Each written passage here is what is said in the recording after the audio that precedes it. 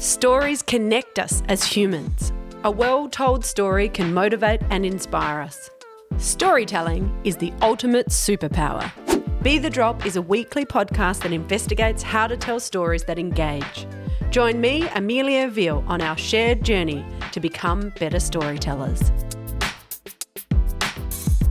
In episode 200 of Be the Drop, JP Drake from Drake's Supermarkets discusses his mission to disrupt his industry by doing the right thing, telling the truth and being honest.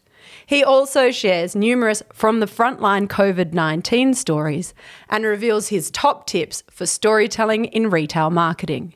This is JP's version of Be the Drop.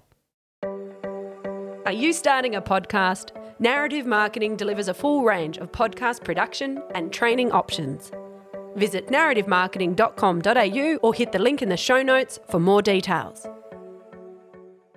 JP, thank you so much for being here for not only our next episode of Be the Drop, but our 200th episode of Be the Drop. I'm so excited. And to be the 200th person on your podcast, that's amazing. And I was just thinking about it. I was listening to some on the way here, and annoyingly enough, every time that I was listening, when my phone shut down, the podcast stopped, so I had to keep going back. So I got very good at listening to them.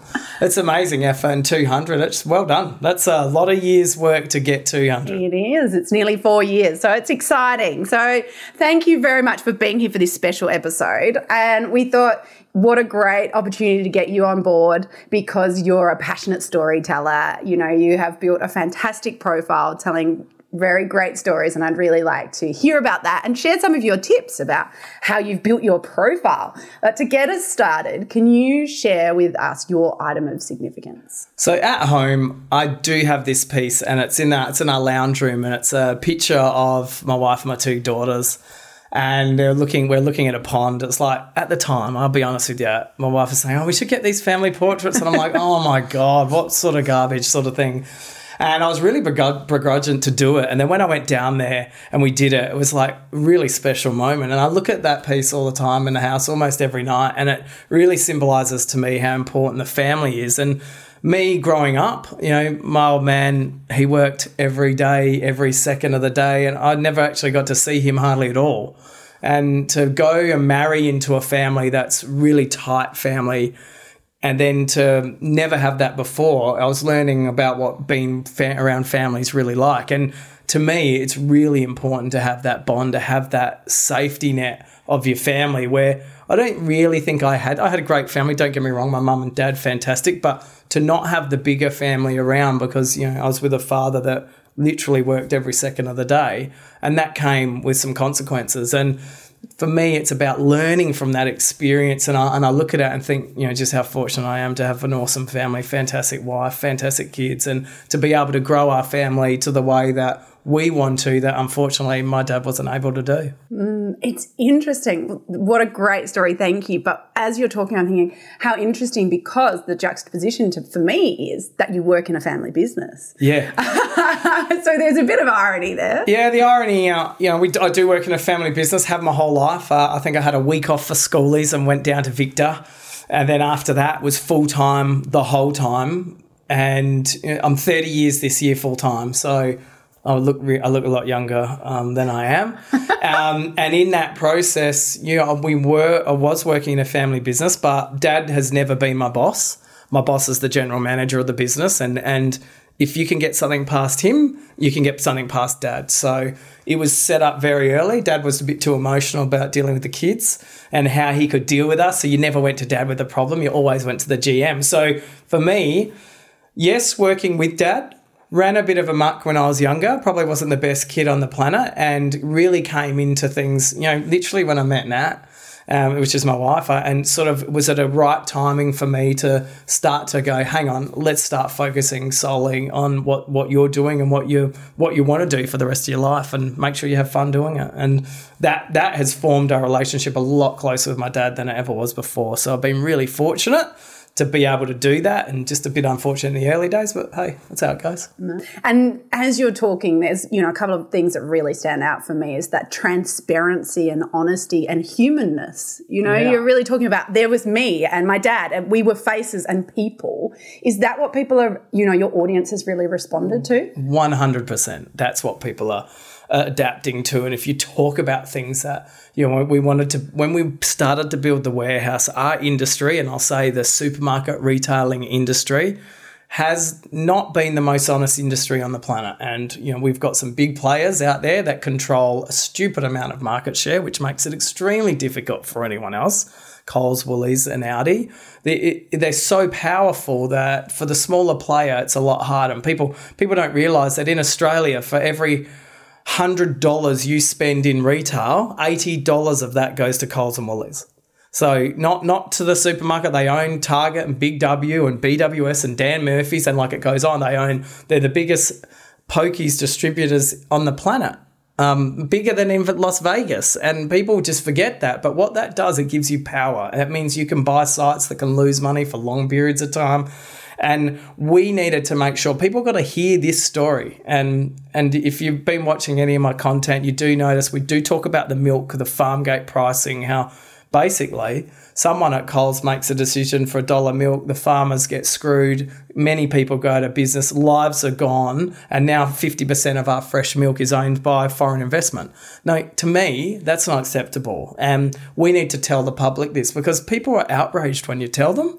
And having a face that's not afraid, good or bad, to tell the story and to storytell is what we've done. And when we started the warehouse, the big thing we wanted to do, we wanted to be open, we wanted to be honest, we wanted to be transparent and communicative, which is we want to tell the story. And most importantly, we wanted to be customer-led. And we want to make sure that we're listening to our customers and being able to deliver the things that they want, and not the other way around, not manufacturing-led, not supplier-led, customer-led. So we are listening a lot more than ever before. And I think people really appreciate the fact that these are real people.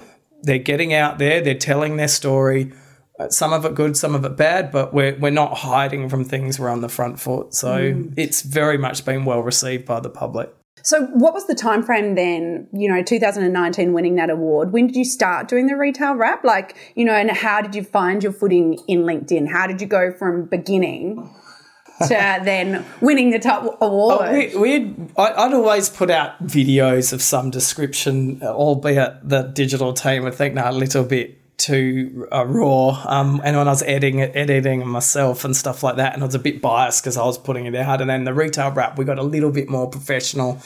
You mentioned Sam Davies before. He had to help us set up that. We paid for an editor and a team for the first 3 or 4. We used Nate Dogg for that. And it was one of those things like, this is a good thing. We put it out. We'll be happy if we get 100 views. Maybe 1,000 would be really good.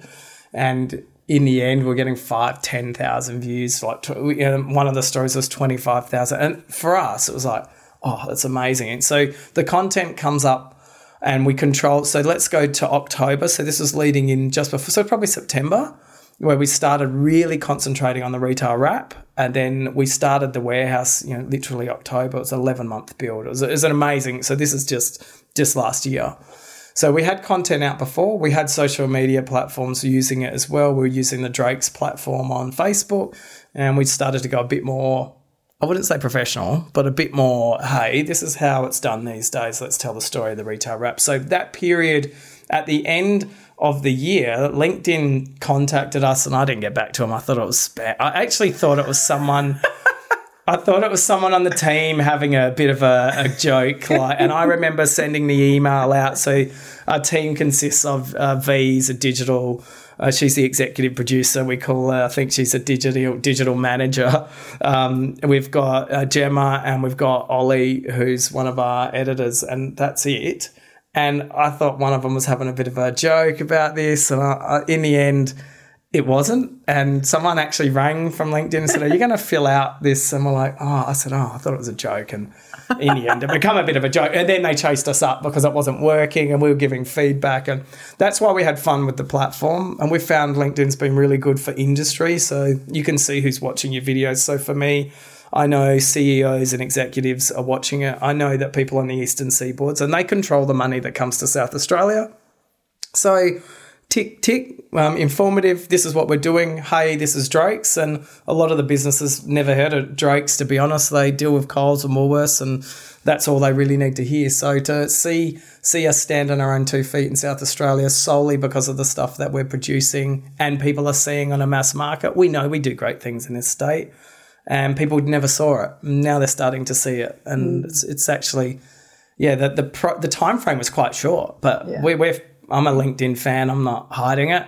I send messages to them, ask how I can do LinkedIn Live. Now I can do polls. I'm so excited. So, I want to use that platform because that platform's been really good to us. It's been a great mouthpiece. We've had many people present products to us. Many people try and sell me stuff. Probably too many off LinkedIn, but I get the introduction. You're on your own. Here's the category managers, and we sort of short circuit that, and we use LinkedIn as a predominant one. And just in recent times, we've set up more of a business JP Drake instead of Shaken Drake, because on Facebook I had too many people looking at my personal life, and I get, you can't please everyone all the time anyway, so I get criticised all the time anyway. So sort of, okay, let's go more of a business style so we can really promote the stuff that we do and get it out there. Yeah, because then this culminated into, LinkedIn using the platform, and then during COVID, in one of your videos, in the middle of the video, really, it wasn't your leading point, you mentioned toilet paper and the toilet paper wars, and people, obviously doing the really wrong thing, buying bulk and then trying to profit and sell them. It got shut down and tried to sell it back to you. Honestly, the cheek of some people, and you called it out and then went global. Yeah, well, it just comes into the motto of being open, honest, transparent.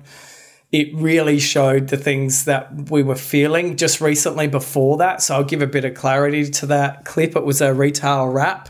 It was the last segment. So it was a 7-minute clip. It was in the 6-minute mark or something. I just gave the person the bird like that. I had a whole rant. And they were saying, no, you can't say that. I was like, F this, F that. And they said, you can't say that, can't say that. And in the end, I just went like that. So what I really wanted to say never got released. But it's funny, I wouldn't have picked that. And funny enough, the team picked up on just that. And that's what they went with. And so what had happened previous to that? We'd just done a video about, this was week 3 of COVID. So you go back to week 3 of COVID rush, we called it. And the staff were feeling it because we were getting hammered. Like, where's the stock? Where's this? You're hiding the toilet paper. Why can't I get cleaning goods? Where's the hand soap? It's just not good enough. And it was, we were doing everything we could. Yeah. And it wasn't us. I started to speak to the staff, and we ran a video, I think it's called We're Human Too, And I spoke to five staff on the front end and asked them, how are you feeling? And the reactions were amazing. Like, one girl started crying and like that, I said, just tell us an example of something's happened. And like the examples they gave were just being abused for not having something called, they're some of these people, it's their 15-year-old person, first job. And they're getting hammered by staff. And it really hit home as like, fuck, this is really affecting everyone. You could sense it because we were so busy and people worried about distancing and social distancing. It was a shit show, to be honest. And we were trying the best that we could. And in the end, we came up with, okay, let's concentrate on how you actually get it. Okay, touch points through the eyes, nose and mouth. So we released a video. We went and spoke to the head pharmacist from National Pharmacies. We did a clip with her. We asked her, how do you get this? How do you not get this? What's the best ways to prevent? And then we released that video to staff. So staff could all see it and then make their own decisions, because the media was basically saying, you'll die. You get this, you die. Or everyone will get it. You just need to blow air in it. And that wasn't true. It was heavy particle coughing, hence the 1.5 meters. That was how you generally get it. It wasn't like measles, which was a fine particle. And then you had to put that in your eyes, nose or mouth, right? But when we dumbed it back down, that was really how you catch it. So we then sold that story to staff. We released the video to staff about, look, we're trying the best we can. And that resonated with the staff. So forget about the public. The staff came back and said, geez, really appreciate you talking to us. And, it's just about doing what you do. We do this every day. Most people don't video it, right? So to get it out there and put the video out, and that's if I can say it to anyone, just film stuff, put it out, because you never know. So then we got to the retail wrap. I just got the phone call. So the phone call came in through the head office, and we'd made a call, no returns on toilet paper or hand sanitizer. And Judy, the receptionist, fantastic receptionist, she rang me up. She goes, you got to hear this. And so by the time I got to the front, it was just to the end. I'll give you a so the guides has 150 1-litre hand sanitizers, 150 32-pack bulk roll toilet paper when no one had any. Wanted a refund. We said no. And he said, I'll give you a 30% discount. So take 30% off it. And we still said no. And that's how you got the video, which it did go global. It's the first thing we've ever done that's gone, I would say, viral. I was on Fox 8, NBC. We were on the BBC World Breakfast Show. And we had a lot of fun. Did 30 radio interviews and had fun with it because it showed a lot about our brand. And when you really look deep into it, that is us. We have fun with what we do. We listen to our people, our team. We react on what they're doing, so how they're feeling. It was hence why we brought out videos to talk about, this is how you can get rid of that stress level. Don't, in the end, if you can't do it, you can't do it. Don't get scared by it. And we listen. And, we're Australian, not that they're giving the birds Australia, but it's a very appropriate thing to do at the time because we'd had enough. Our front end had enough. Every single person in the business had enough. And after doing that clip, it seemed like the whole world had enough of this sort of behaviour. And, I give eBay credit on that one. They shut the guy's eBay account down, and that's why he got caught with so much product, because he was absolutely price gouging people in need. And to me, that is just un-Australian. It's unacceptable. And, I could imagine some old granny paying $70 for that because they needed it. I had people in tears over toilet paper crying because they couldn't get any. And it was... we all know it. Everyone went through it. Yeah. And I mean, it's hard now because in Australia we're incredibly lucky because we've come through the cycle. So even though it wasn't that long ago, I feel like at the time it was really anxious and stressful, but those levels have dropped down. So it's harder now to remember. But totally. Yeah. It's like anything. You move on and you just look at it and go, hope it doesn't happen again. Hope we don't have a second outbreak. And that's a part of life, but it's how you deal with the situations that change. And Australia's dealt with them really well. I think Drake's over the pandemic dealt with it extremely well. We produced some television, so if you want to see another storytelling side, during it we wanted to tell the story about how good our suppliers were because we had such a good run with supply that we needed to tell the story. So we came out with those support local and keep your money in the state in Australia. And that really resonated with everyone as well. So we were hitting multiple levels and everyone goes, what was the one thing? Yeah, the one thing we did was give the bird is priceless. So there's no amount of money could get that exposure. But we were on TV, we were on radio, we were on LinkedIn, Facebook, YouTube, all of the mediums which were saying the same message. So when people were hearing it, it was congruent with everything we were saying. And when you're doing the right thing, telling the truth and being honest, this can only be a positive. And we looked at it as that is the way forward for us from now on. We will definitely make sure we are different than our opposition supermarket retailers by doing what we say we're going to do in an honest and truthful manner. And if we can do that, we will definitely be different than every other supermarket chain, definitely in this country and maybe the world. Yeah, I like that. And so then in all of this, storytelling has been something you've mentioned multiple times and it's something that you obviously are passionate about. What is it about storytelling for you and why do you think it's powerful? There's no doubt some people are born with the ability to write words. Some people are born with the ability to say words. You need the combination to tell stories in this modern day world. And I believe the person that is able to deliver a story as it's told, and, you know, good joke tellers, all of these people that can formulate a good punchline, a good story, they will stand out in the crowd, because we are creating a whole generation of people that are zoomed in on the phone, and people go, oh, these people, they're unconnected. They're always, no, they're actually connected with more people. Where back in my day, I used to have to get on the phone and ring someone, and you'd be ringing one person at a time, and you would speak to your schoolmates. That was it. Now people are speaking to 10 people, 20 people, hundreds of people, thousands of people.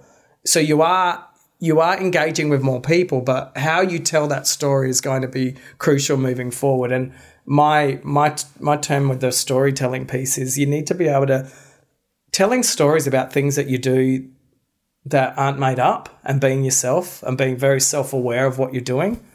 It's easy because you're doing it. What you see on video is I do every day. Some of the stories are a bit I don't do every day, but I've got enough handle to get on to talk about them. So it's just crucial to be able to tell the truth. You're asking what good points are for them, or to tell the truth, just be honest with what you're doing. Be transparent. You know, answer your people that send you messages or you comment on your YouTube page. You know, ask them, hey, thanks for the comment. Like, talk to them, because I feel like with LinkedIn specifically, and now YouTube, we're starting to push a little bit. We're engaging with all of the comments. Like, we respond to every single comment that's there.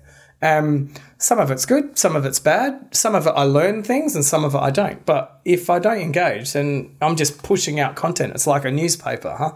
It's like watching the news on TV. But when we're producing content that we can control, we can respond to, and we have conversations around, that's powerful. And, you know, I look at people like Joe Rogan, who, you know, MMA fighter, comedian, just done a massive deal with Spotify for $100 million to put all of his content, so pulling everything off YouTube and putting it all onto Spotify's new platform video. That shows you the power of someone that can tell stories, because he is an amazing podcaster. I don't know if you've listened to Joe, but he, and to hear him talk and hear about people like you do, like sometimes I talk too much in a podcast, for my own ones, where it's always the guest that should talk more. And you listen to how powerful it is of him getting people to talk, because I believe everyone's got a great story to tell.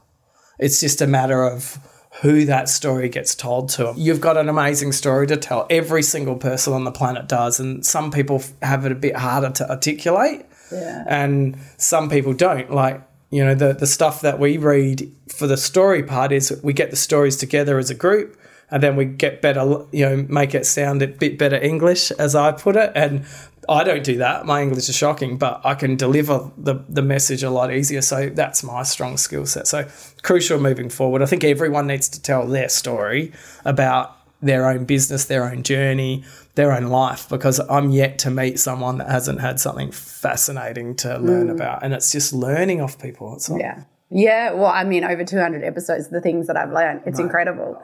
And, you know. Oh, I can only imagine. We've done 11 podcasts. No, 12, sorry.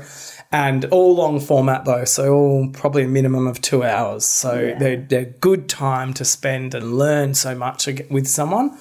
And every single one of them I've got total value for. Some of them even changed my eating habits, bloody hell, because it's enough engagement for me to go, you know what, that to me means something. I want to make sure I do it. So it's practical as well. All right. Well, JP, thank you so much for sharing so many insights. It's been incredible. I knew it would be. In conclusion, though, can you finish with your Be the Drop tip? So that's your top tip for communication that motivates and inspires. It's very simple. And if I was branding for Nike, it's just do it. And people think, oh, I need a budget. I need someone to film. I need someone to edit. I need a professional camera. These days, you don't. Every single person's got a mobile phone that you can do podcasts on mobile phones. You can film on mobile phones. And my advice is to just do it. If you're thinking about putting out something of some content, just do it. Whether it's like we've talked about growing mushrooms or like gardening or doing lawn. If you're passionate about something, your passion will shine through voice or through video. It will shine, because it's hard to get away from someone that's passionate. And when you hear them talk and hear them story, and you get excited by it, and it just becomes engaging. And to me, it's just do it. I'm saying whatever you want to do, just do it. Something that you're passionate about. And the other thing I say to everyone, people that work with us, hey, I don't force you to come to work. If you're not happy here, find something that makes you happy, because before you know it, you'll be sitting retired thinking, what the fuck have I just done with my life? Where I say it to the kids, do something that you love. I understand that supermarkets ain't for everyone, but it's not just supermarkets anymore. We've got some of the best, AI robots going on down at our new distribution centre. We've got distribution centre, news agency business, liquor business, supermarket. We've got accounting, HR. We've got teams of people that would have never thought they'd go work in a supermarket. And for me, it's just about following your dreams, do something you love, and understand it might not pay everything that you want, but you at least be happy. And being happy is by far the biggest thing I could leave with anyone, is just be happy with what you're doing. It'll be far more valuable than anything else that you do in life. Thanks for joining me for another episode of Be the Drop. Don't forget to subscribe in order to ensure you never miss out on one of our weekly episodes. Be the Drop is produced by Narrative Marketing, where we believe that stories connect individuals and that powerful storytelling can positively impact the world. To unleash your storytelling superpower, visit narrativemarketing.com.au or check out our social links in the show notes. To contact me directly with any specific comments you have, you can email me via amelia@narrativemarketing.com.au. And don't forget that whilst a task or challenge may seem overwhelming, a waterfall begins with one drop, and look what comes from that.